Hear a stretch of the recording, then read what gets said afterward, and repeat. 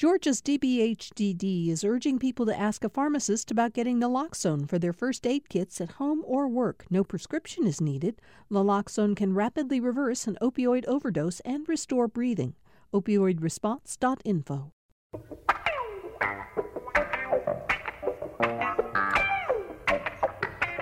Welcome to Political Rewind. I'm Bill Nigut. Today, February 23rd, we mark a very sobering anniversary. It was 1 year ago today that Ahmaud Arbery was shot and killed while he was out jogging in Satilla Shores, a community just outside of Brunswick, Georgia. And at the time, we were not really aware of what had happened in the immediate aftermath of that shooting. But in early May, a video of the shooting, the confrontation that Arbery had with three white men became public and shocked people here in Georgia, across the country. And it became part of a larger scenario in which activists began looking at how we could find justice for Ahmaud Arbery's death, but also the police shootings of Breonna Taylor, George Floyd, Rayshard Brooks, and others. And of course, we all remember that there was a summer of protests, demonstrations. Black Lives Matter became a more vital organization than ever before in looking for ways to find some way to end systemic racism, to look at police violence against Black Americans, and to demand changes in the law that would once and for all find equal justice for everyone. So that's a year ago that all of this began, and we want to look at it today with a panel that I think is going to have a lot of important and insightful things to say about all of this. We start with my regular Tuesday partner on Political Rewind, Tamar Hallerman, the senior reporter for the Atlanta Journal-Constitution. Tomorrow, one aspect of this that we will get to during the course of the show is that there's a bill that has once again been introduced in the U.S. House that you were in Washington, still covering Washington for the AJC, when a previous iteration of that bill, which was the For the People Act, was introduced to change voting rights, to make a number of reforms that would, in fact, benefit African Americans and other minorities. And I'm looking forward to your talking to us about that bill in a few minutes. But in the meantime, thank you for being here. Thanks for having me, Bill. We're also joined by reporter Larry Hobbs. He's a reporter with the Brunswick News, been there for about 7 years now. And Larry, you covered the Ahmaud Arbery case as it unfolded, right? Yes, sir. That's true. From day one. And we will talk to you a little bit as we get started about remembering what happened and where we stand with that today. We're joined by our frequent panelist, Dr. Andra Gillespie, a political science professor at Emory University, also the director of the James Weldon Johnson Institute for the Study of Race and Difference. Hey, Andra, thank you for being here for today's show. Thank you for having me. And we're joined by Marissa Dodson-McCall, the public policy director for the Southern Center for Human Rights, which is one of the most important organizations looking at justice in criminal in criminal justice issues. And we're very glad that you could be with us today, too, Marissa. Thanks for having me, Bill. Good morning. Yeah. Okay. Let's get started. And I want to start by saying that I'm a little bit apprehensive. I'm feeling like I'm having a hard time putting words together this morning because this date to me is so heavy upon, I think, all of us in terms of our understanding of what we have gone through in the last year and trying to get a sense of racism in this country and how to work toward the end of it. But let's start with this, Larry, the most simple information about this. In the immediate aftermath of the shooting of Ahmaud Arbery, we didn't know until much later that it became a political football from the very start. The district attorney, two district attorneys in South Georgia, would not take on this case, refused to prosecute the defendants in this, Greg and Travis McMichael. They weren't defendants at that point, and William Roddy Bryan, who are now all charged with felony murder. But early on, no one wanted to take this case on. Have I got that right? Yes. Now, Gregory McMichael was a 20-plus year investigator with Jackie Johnson's the Brunswick Judicial Circuit District Attorney's Office. Immediately that Sunday afternoon, she recused herself. She also called George Barnhill, who is the district attorney in Waycross. He was asked to come down and consult the Glenn County Police on this issue. The Glenn County Police, for whatever reasons, were not making any arrests that day. And he advised them. Now, he stepped down, recused himself at the request of the Arbery family. It turns out his son, also at George Barnhill, is an assistant attorney with Jackie Johnson's district attorney. And that by April, this case is in the hands of Tom Durden, who is the Liberty County or Hinesville district attorney. And that's pretty much how it went. But yes, sir. And all of that happened before we were really all publicly aware of it, Tamar, because it wasn't until early May. In fact, I think the video of Ahmaud Arbery being confronted by the McMichaels and William Roddy Bryan, who claimed that they thought he was a burglar. He'd been committing burglaries in the neighborhood. I think that video appeared publicly for the first time on the same day George Floyd was killed in early May, Tamar. But the point is, all this jockeying went on, and we weren't aware of it at the time. Larry's shaking his head a little bit about the timeline. I think that the George Floyd death came a little bit later, but it was actually looking at Larry's piece that we sent around. That came on May 5th, which was the day that Glenn County convened a grand jury to consider criminal charges against the father-son duo.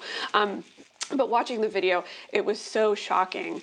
It was so shocking to see. The man in the bed of the pickup truck and just how brazen it was coming up, point blank to Arbery and, preparing to shoot him. And, it was quickly removed from that radio station. It ended up being leaked by a local attorney. But at that point, I think that's when the story really took off and everybody could see how haunting that image was and just how much of a miscarriage of justice there was up until that point. So I will make the correction myself, Larry. You're right to point it out. George Floyd, the death of George Floyd at the hands of police in Minneapolis was May 25th, so it was a few weeks later. I apologize for getting that wrong. Andra Gillespie, just looking at the early weeks and months of this case, the fact that it didn't get the attention of the Glenn County Police in the beginning, the fact that it was passed from one DA to the next, in one case because the family wanted it to happen that way, but the fact that it was quite a while before it ended up where it now rests, which is in the hands of the Cobb County DA, what does this say to us about the effort at some kind of swifter justice in this case? Well, this strikes me as a case of procedural injustice. At least that's what the allegations are. And so it's the idea of handling this case with a lot of deference to the defendant, and not the typical type of deference, that assumes innocence until proven guilty, but the type of deference that's born out of a personal relationship. And so you do have, the initial DA bowing out for legitimate reasons, but then when you pass it on to a friend, right, then that's actually, you might be trying to maintain a certain appearance of objectivity that's actually not there. And it didn't take much once they saw the light of day and people saw what was going on to see the sort of, where allegations of cronyism could actually be at play here in this particular case. Social scientists would probably be employing something that we call network analysis to figure out who knows whom and where the prior relationships were. And they didn't do enough to make sure that they sort of cut all of those ties so that a prosecutor who, didn't have any personal ties was there. And then there is the sort of, idea of you're just going to take people's sort of face value sort of statement that, this was a citizen's arrest. We did this in self-defense when the video says something that's completely different. Yeah, Marissa, I think what Andra just said is very important for us to look at. People shrugged this off. Law enforcement at first shrugged this off. They seemed to believe the McMichael story that they had stopped a man who they'd seen enter a house under construction, believed that he, Ahmaud Arbery, was responsible for a series of break-ins in the neighborhood, or at least they claim they thought he may have been responsible. And the story, certainly by the Glynn County Police, was accepted at face value when this all began. Absolutely. Marissa? And I think, yes, can you hear me okay? Uh-huh. Yes, I think that what we're hitting on, and I think that the anniversary today is critically important because we can have this moment where people can look at that video and those circumstances and be really clear as to what side of things you're on.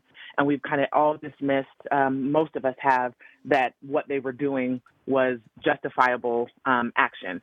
However, I think most, importantly, is that these kinds of things happen in our state in terms of the use of force, sanctioned use of force against certain people, happens often. And unfortunately, there isn't always a clear video of what happened in the way that we had here. And the outrage that came 2 months later is indicative of the kind of lull that communities get in, if you will, in terms of trusting law enforcement and trusting what they say happened. And this is, again, not new to our 21st century. This is something that has happened and been happening to our communities for a long time. It's just that when we can see things so vividly and when you can look at Mr. Arbery's circumstances and be clear about how force was used there, it brings about a conversation that we're having now to really look at the hundreds and thousands of Black lives that are taken across this country kind of systemically on a regular basis.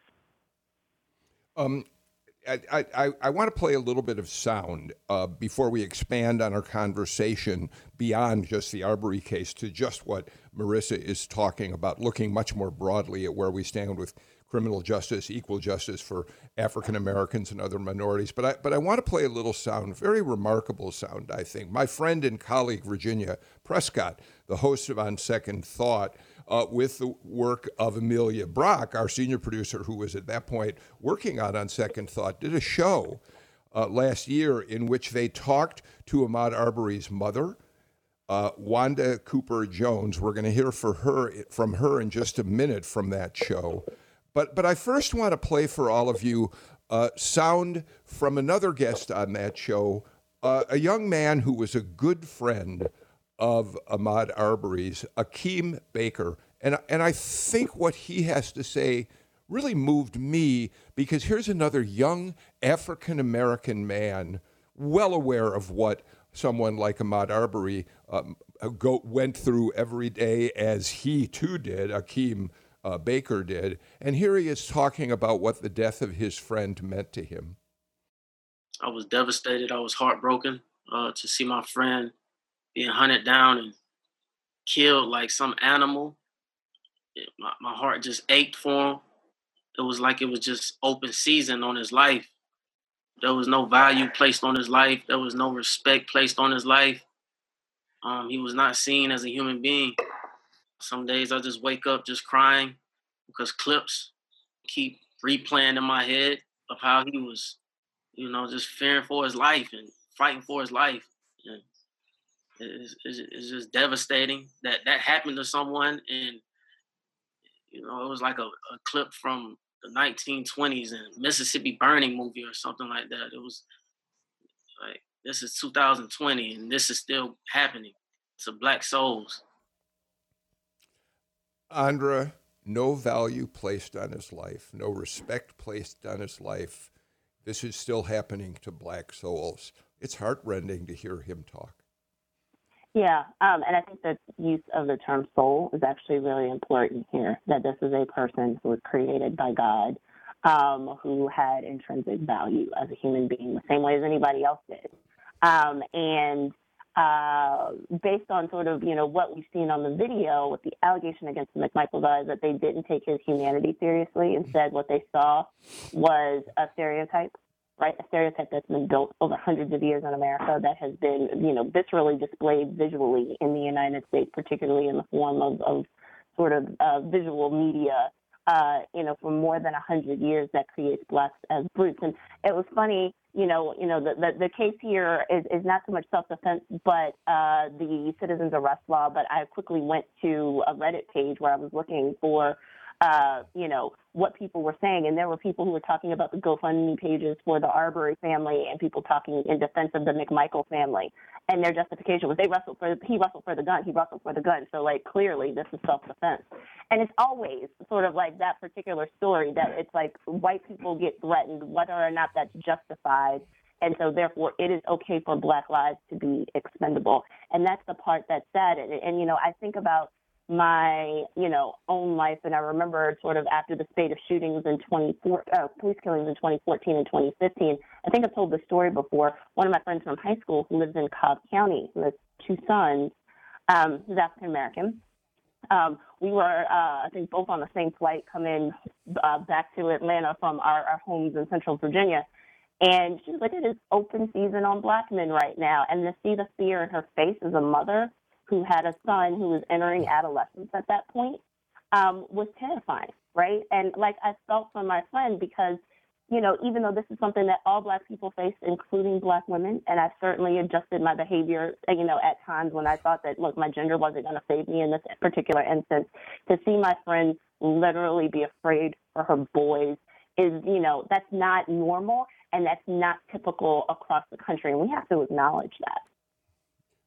You know what, Sam Burns does? Why don't we, based on what Andra just said, let's play that a first clip from Ahmaud Arbery's mother, Wanda Cooper Jones, the one in which Virginia Prescott, we'll hear Virginia ask her if she has had the talk with her son, and then listen to her answer, and then continue with our panel. Wanda, have you and Ahmaud had any conversations about racial profiling and violence against Black men in this country at any point? Yeah, yes, of course we've had the talk. Mm-hmm. I mean, Ahmaud was my baby, but then he grew to be a young man, a young adult that began to drive. And we really had to talk when he got the age where he was driving, because if he was driving off, I wasn't there to protect him. So we had several conversations about how to conduct himself if he's pulled over. I mean, I never worried about him being not mannered, because he's going to respect those who respect him. So I never worried about him on that part. But I told him, you are African American, and you are in South Georgia, so please be careful. Marissa, what do you think when you hear that clip? It's heartbreaking, and the courage that Ms. Jones has had throughout all of this, and continuing to allow us to know about her son. I am also the mother of a Black son. My son is 10 years old, and I hear, that's why I keep trying to make the case that this is an important moment, and we need to be having this conversation. And Ahmaud's life was so important and valuable to so many. This is a pattern, and the grief that she's suffering and we are suffering as a community and as a state is something that families are dealing with all across our state and all across our country. And so I just think that this is the moment that we need to say, this is not an outlier. This is not a circumstance where, this circumstance happened and we can kind of keep moving on 1 year and 2 year and 3 year. We continue to see Black lives taken and sanctioned violence against Black and brown communities. And I think as a Black mother, and listening to that Black mother and knowing that these conversations will continue, they've been continuing in our community, and I see no end in sight to the need to continue to talk to our Black men and women about the dangers of what it means to be in your skin when it comes to both private persons and law enforcement. Thank you for that. I'll tell you what I'd like to do. Let's conclude this portion of the show by updating where things stand with the case against the McMichaels and Bryan right now. We'll take a break, and then we'll talk more broadly about what kind of progress, if any, have we made in the last year in terms of the issues that we've already begun talking about. Larry, where does this case stand? What's happening with the criminal case against the McMichaels and Bryan? When will it get into court? Do we have any sense of what's happening? Beyond the hearings that they can do remotely, some of these things remotely, there's not much on the horizon, quite frankly. And you know, the Supreme Court, Georgia Supreme Court has extended, I think, till March 7, and possibly will again, essentially a ban on jury trials and jury selections because of the COVID-19 pandemic. All three men are in jail, have been since April. Have been since April. All three have been denied bond. All three have pled innocent, and that's where we stand. I talked to one of the attorney for Travis McMichael in this story I wrote the other day, and he said he doesn't know that it's necessarily slowing it down because a lot of murder trials take a couple of years to get to trial. That's as far as the nuts and bolts of going to court. That's about where we stand. You know, I do want to follow up on one aspect of this, though, because as you point out, despite the fact that trials cannot get underway, jury trials can't move forward at this point in Georgia, there have been some motions filed by the defense that I think are at least worth a mention or two. For instance, one motion, Larry, that was filed was the lawyers for the McMichaels don't want Ahmaud Arbery. They asked the judge, we don't want him referred to as a victim, because that will be prejudicial to the eventual jury that's impaneled, which struck me as just an extension of this notion that this notion that this was an attempt at a citizen's arrest law gone awry. We already know that defense isn't going to be a viable one in this case. But to say that Ahmaud Arbery isn't a victim is a troubling aspect of this case. Yeah, you almost don't need me to say it, but it's and I do still have to cover the trial, but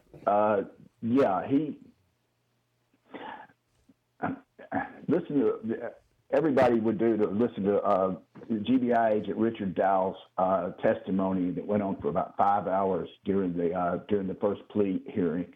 Mr. Arbery was chased for 7 minutes by 2 pickup trucks.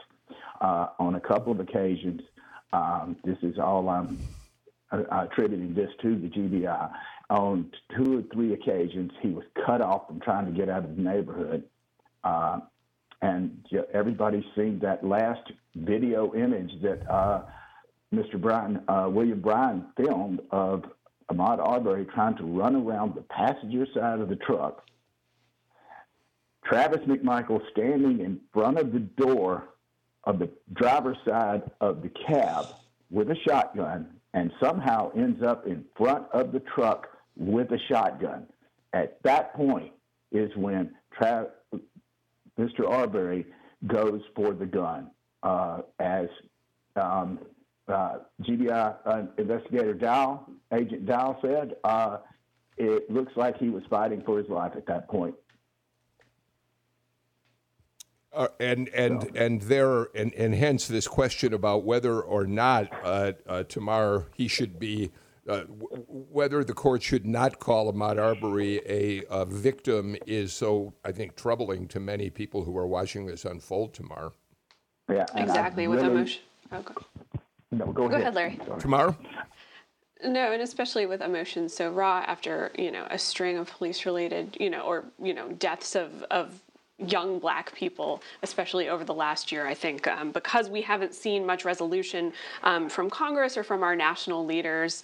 We've seen some on the state level, but I think folks are still feeling really hurt and raw by what we've seen, and not enough progress, I think, when you talk to a lot of folks.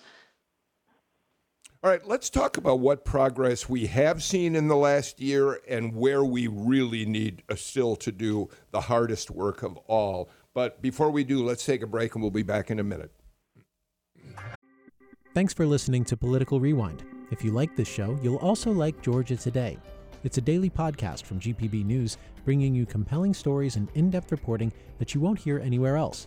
Join me, Peter Biello, for this quick and convenient way to get the best of GPB News' extensive coverage of the topics that matter to you, delivered directly to your device every weekday afternoon.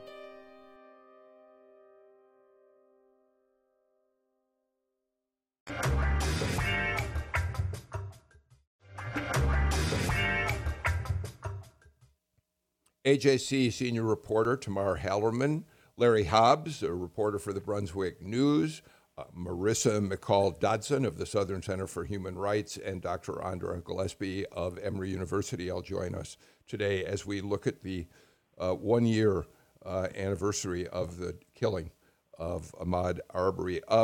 Tomorrow we did see immediate reaction in the Georgia legislature once the Ahmaud Arbery video became apparent, and for the first time in decades, after efforts were made over and over again, Georgia passed a hate crimes law, largely because of the Ahmaud Arbery case. I suppose you can say that we should be grateful. And his mother says in an interview with the AJC that was published this morning that she feels, thank goodness, something positive in that respect has come out of this awful incident. But we do now have a hate crimes law in Georgia as a result of this, Tamar.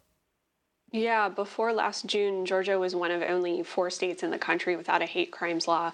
There was a version that had been passed about 20 years ago, but a court had struck it down for being unconstitutionally vague. And then for years, there were efforts to try and do something, but the legislature could never come to an agreement. And so, yeah, you're right, Bill. You do hear Ahmaud Arbery's mother talking. At least it wasn't completely in vain, my son's death. But still, you talk to a lot of folks who say there's still plenty to be done, as we're seeing this session in the legislature as they debate the state's Civil War era citizens arrest law. And there's talk even after potentially finishing that about repealing the state's stand your ground law, which is even more of a controversial issue. Yeah, Marissa, weigh in on all that. The hate crimes law that has passed, the fact that the governor's put his weight behind refashioning citizens' arrest in a pretty dramatic fashion, and stand your ground. Would you weigh in, Marissa? Yeah, absolutely. I mean, I think in terms of racially motivated violence, this conversation around the fact that Georgia did not have a hate crimes law before last year is important. But I want to make it clear that if Georgia had had a hate crimes law at the time that Mr. Arbery was killed, it would not have made one bit of difference. In order for hate crimes legislation to actually be effective, the person actually has to be charged and prosecuted and convicted. Hate crimes is about sentencing. And so I think that it was misplaced, although, again, the timing of it and recognizing that Georgia was one of 4 states that didn't have it, and that because we saw very clearly, this racially motivated act of violence, it seemed like a conversation point to have. But that is not what led to Ahmaud's death. What happens, the laws that were used, inappropriately, depending on what side of it you were on, were about citizens arrest, stand your ground or self-defense, and prosecutorial misconduct. What happened in this case in terms of why people weren't charged, and the timing for 70 days or more to have to wait for people to be charged is the problem.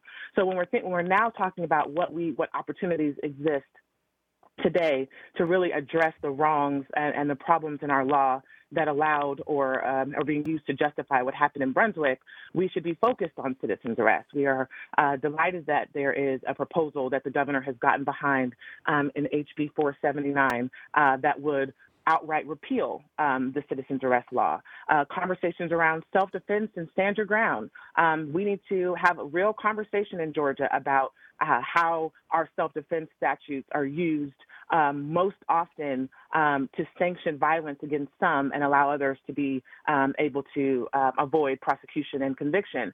And so how cases are prosecuted, what happens when there's a conflict or potential conflict, how do we hold our prosecutors more accountable? Those are all conversations to be had. I also want to add that since we're talking about state-sanctioned violence, and we've been, talking about what happened with Breonna Taylor and George Floyd, we need not go outside of Georgia's state lines to talk about no-knock warrants and death by police and excessive use of force. We need to be really dealing with this in a way that keeps communities safe, and we are happy again to have the moment in time to do so. Andra, Marissa really points to the breadth of things that have not been done here in Georgia. So, we say, well, we have a hate crimes law, but as she points out, it's a penalty enhancement. It is something that is just dealt with after a conviction and adds time to a sentence. It doesn't deal with the act itself in terms of the initial charging. And all of the other things, stand your ground, prosecutorial misconduct. We have a very long way to go in Georgia, Andra, and the question is, do we think that that the state recognizes how far we have to go?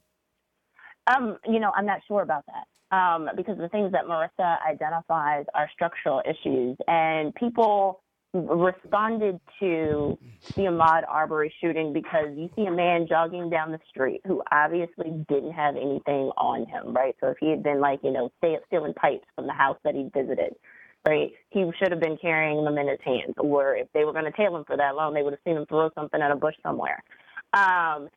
None of that was that effective. So you see a black man get hunted down. We responded to George Floyd because we see that white officer's knee on his neck, and you hear him saying, "I can't breathe," and call for his mom, and all kinds of other things happen, right? And it's visceral and it's obvious. And Americans are pretty much agree on the obvious forms of racism, right? And so they could see that, and they could see where the problem is. But where people disagree is on the things that don't look as obvious, the things that are embedded in rules and practices that disproportionately affect some groups more than they affect other groups. And I still do not see enough movement on that where we're coming towards a consensus, right? The previous administration denied the existence of systemic racism, point blank, right? There are still prominent people who still have, legitimate political aspirations who are denying that this stuff happens and that it happens systemically, often sometimes without our having to do much about it. And as long as we're going to have arguments about things that I think should be more obvious to folks, we're still going to, this is still going to be a pretty contested and a pretty tense issue. Larry, you're down there on the coast, and so you have watched the Brunswick Police Department and how things have developed around problems and controversies around the Glynn County Police over the years, and certainly the Ahmaud Arbery case played into that. What's happening with the Glynn County Police Department? What issues have come forward, and how are they addressing them? There is a police advisory panel. That gets together. They're talking. They're trying to talk about getting reaccreditation, national and state. And these things, of course, require them to be a little bit more accountable, especially with use of force and things like that. We have Ricky Evans was promoted to acting police chief, interim police chief right now. There will be a police search, which Ricky is part of. Ricky is a black man born and raised here in Glynn County. Knows his law enforcement, and he is right now the head of the department. It's gone through 3 police chiefs since February 28th of last year, when Chief John Powell was indicted on essentially malfeasance charges relating to alleged cover-up of an undercover officer's affair with a informant, but I'm getting off track with that. Well, let me interrupt you and just say what we do learn, what we have learned is that accusations of racism in the Glynn County Police Department were manifest long before the Ahmaud Arbery case, right? Any department, but yes. I don't really right offhand know any specific or even remotely as serious as this one, as far as an accusation. Well, yeah, certainly. I get that. All right. So we're going to watch to see what happens with citizens' arrest in the legislature. And by the way, Tamar, the citizens' arrest law in this state, we talked about this briefly on the show about a week or so ago. The roots of this law are really, really grim and gruesome. This law is more than 150 years old. It was passed by a legislature, or it was put into effect by actually a group of individuals who believed it could be used to justify capturing runaway slaves in the years right after the Civil War. It was then used again during Jim Crow as a justification for whites going after black people. I mean, this had a horrifying history in the state. Yeah, my colleague Bill Rankin did an interesting story actually tracing citizens' arrest laws all the way back to 13th century England when there were walled cities and, if somebody stole something, you could shout and people would close the city gates. But obviously its application in America, where we've had, systematic oppression of black people for hundreds of years, obviously takes on an entirely different flavor to it. I have a question for Marissa. I'm curious because what the governor is proposing does not fully repeal the citizens' arrest law that's been on the books in Georgia.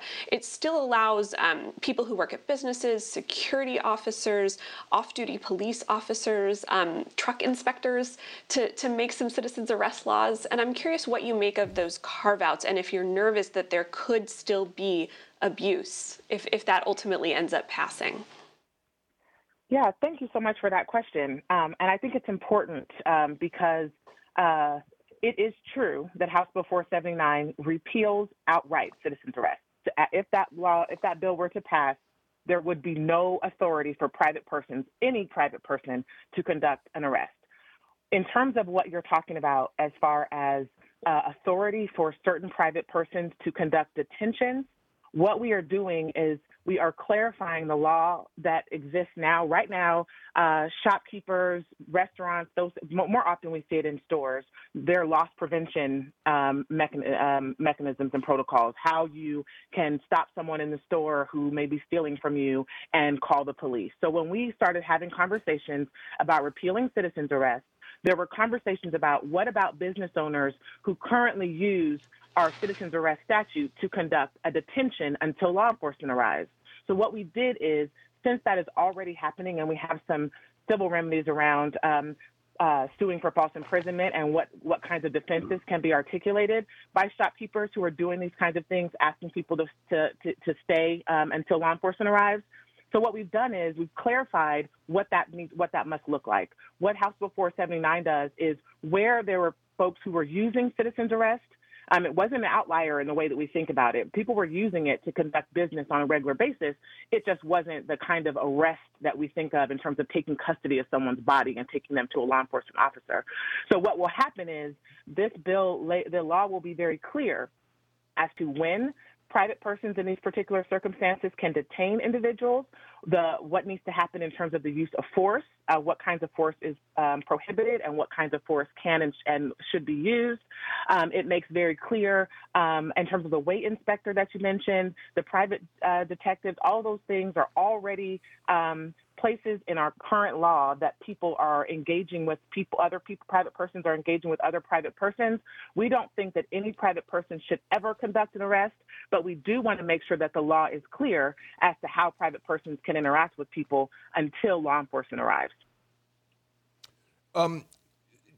Andra, I want to stick with the law enforcement aspects of what's happened in the year since Ahmaud Arbery was killed, and I want to talk about it in terms of the fact that When Black Lives Matter really this past summer and moving forward became a major force in looking at the need for police reform, it became an incredibly controversial subject because the phrase defund the police, became such a controversial question. Do we really want to get rid of police forces? Do we want to reform police forces? So assuming that we are, even President Biden and yesterday Merrick Garland in his testimony for his confirmation hearing said, look, if I'm Attorney General, I don't want to eliminate police departments, neither does President Biden. So let's look at other aspects of this. We have seen some police departments around the country take at least small steps in terms of reforming. Chokeholds have been outlawed in any number of police departments. Tear gassing in Philadelphia is no longer allowed in trying to control protesters. There are other kinds of small steps. The question is, are we really moving in the right direction, or are these just minimal kind of cosmetic changes? Well, I think that that's a matter of debate. And I think that, when we're thinking about this from a policy standpoint, much of the United States government is structured to be incremental in terms of its change. And that's really frustrating for activists who want to see change, especially when they, are facing massive injustice. And I think it's also probably the natural bent of activists who tend to be younger, who are learning more about the system. But it's also part of the process of pushing as hard as you can and getting as much as you want and then going back and starting over again. So I think we do have to acknowledge the shortcomings of, policies that have been enacted. We also need to see how effective those are at actually being able to move the needle and understand that part of the policy process is going back, evaluating what happened to see how effective it is. And if it's not as effective as everybody agrees that it needs to be, then going back and starting over again. And so, what I hope is that activists don't get discouraged by incrementalism, don't give up on the entire project, right, and become completely, cynical and withdrawn because you can't achieve everything on the first go round, but that they use this as inspiration to say, okay, we got this. Now let's see what else can happen. And then I think, it's also really important to have a really nuanced understanding of what people are asking for when they're talking about defunding the police. So we've already talked about, the connections to slavery with the citizens arrest law. There are historians who will, tie our policing system to slave catching. In the antebellum period as well. And this is what people are trying to disentangle. They're like, look, the basis of modern policing in the United States is rotten, and so they want to start over. They're not actually supporting anarchy. They're not even always supporting defunding, even though there are people who are, very much, in favor of prison abolition or in terms of, dismantling police departments and starting over again. What they want some people to do in light of the circumstances surrounding the deaths of some Black and brown people at the hand of police is to divest some of the funding that goes towards policing and give it towards other social services that might actually be more appropriate at addressing the situation. So if somebody is having a mental health episode, do we really need to call a cop who has lethal force at their disposal where somebody might get killed?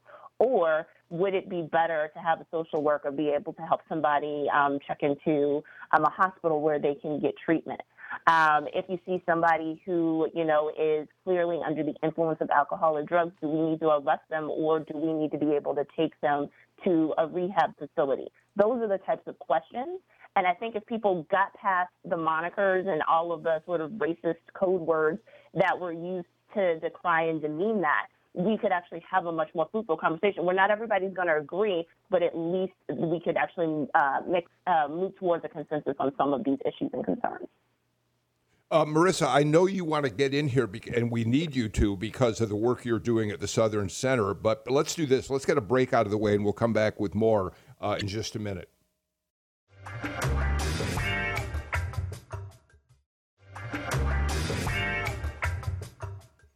Welcome back to Political Rewind. Tamar Hellerman, I want to make an executive decision with your support and with Amelia and Sam, too. One of the things I hoped we were going to get to talk about today was HB number 1, HB 1 in the House, U.S. House, which is a huge bill, a Democratic reform bill, essentially, that will have broad consequences in terms of racial equality. We're not going to get to that today. Let's decide right now that next Tuesday, we will expand a conversation and talk about that bill and the many consequences that it offers as we continue a conversation about racial justice. Marissa McCall Dodson, though, talk to us about police reform, defunding police, where the Southern Center stands on all this, and how you think things are going with police departments today. Yeah, thank you. I know that we are low on time, so I'll be quick. I just wanted to continue to remind people that policing, more resources for police don't actually make us any safer. The need to think about the health and safety of our communities is broader than policing and police budgets. And so to Andre's point about the reallocation of resources, the diversion of resources that have been traditionally spent on the things that actually don't keep us safer, the conversation needs to continue about evidence-based proposals and approaches that reduce recidivism, that improve health and safety. And again, police budgets and police funding is not the answer to that. And I just want to let people know that while communities across the state are continuing to have conversations about how their funding should be allocated in terms of promoting health and safety, there are efforts at the State House to preempt these kinds of conversations and efforts. For example, House Bill 286. Okay. House Bill 286 is expected to be heard on the House floor today. It is an anti-defund bill. It will prohibit police budgets from being reduced by more than 5%, with some exceptions. This, again, is compromising community safety by protecting police budgets, and it is antithetical to conversations around what actually keeps communities safe and allowing local elected officials and local communities to make those decisions that will impact their lives. I'm really glad you mentioned that bill, Marissa. It's one I've been wanting to talk about on the show for a few days. But Tamar, the notion that a Republican in the State House has proposed a bill which would penalize communities, cities that reduce their police budgets by more than 5% is kind of staggering for a couple reasons. One, because of what Marissa said, but then just in strictly partisan terms, because isn't this the Republican Party that's all about local control? It's really a troubling measure, and we'll see if it gets anywhere. I mean, it just goes to show how deeply politicized this issue has become and how you talk to people in different parties and often it feels like they're on entirely different planets. Just look at the rhetoric we saw from Donald Trump on the campaign trail last year, even after George Floyd and Breonna Taylor and Ahmaud Arbery. He was talking about law and order. He was talking about suburban housewives, using his term, being worried that people, rioters are going to come and take over the suburbs. So it goes to show how hard it is if you're an advocate, as I'm sure Marissa can talk about, being able to kind of cut through kind of how partisan this has become. And I think it's increasingly harder the longer we do this. Okay, but so we're close to being out of time. But before we get there, Andra and Marissa, I'd really love to hear your take on this. Tamar's obviously quite right. Donald Trump ran a scare campaign aimed at particularly suburban women who would vote Republican because they were worried about being overrun by minorities. But it didn't work. He lost the election. Is that at least some, in a very general way, sign of hopefulness that we are moving in a more positive direction or not? Andra, you get about a minute, and then I'll give you the same, Marissa. Well, one of the things that I'll point out is if we look at exit polls, there's certain things that we can't tease out. But if we look at the white vote in this state, if we look at what the white college-educated vote in this state, I mean, it still went with Donald Trump. And so, people talk about national trends. But I think, I think that takes away from, and this doesn't mean that there weren't more whites in this state and, elsewhere who voted for Joe Biden as opposed to Donald Trump. But I think it also takes away from the story of the mass mobilization of people of color. And I would say, in this state, most white people voted their party, which was a Republican, despite what Donald Trump said. Thank you for that concise answer. Marissa, you got about 35, 40 seconds on that.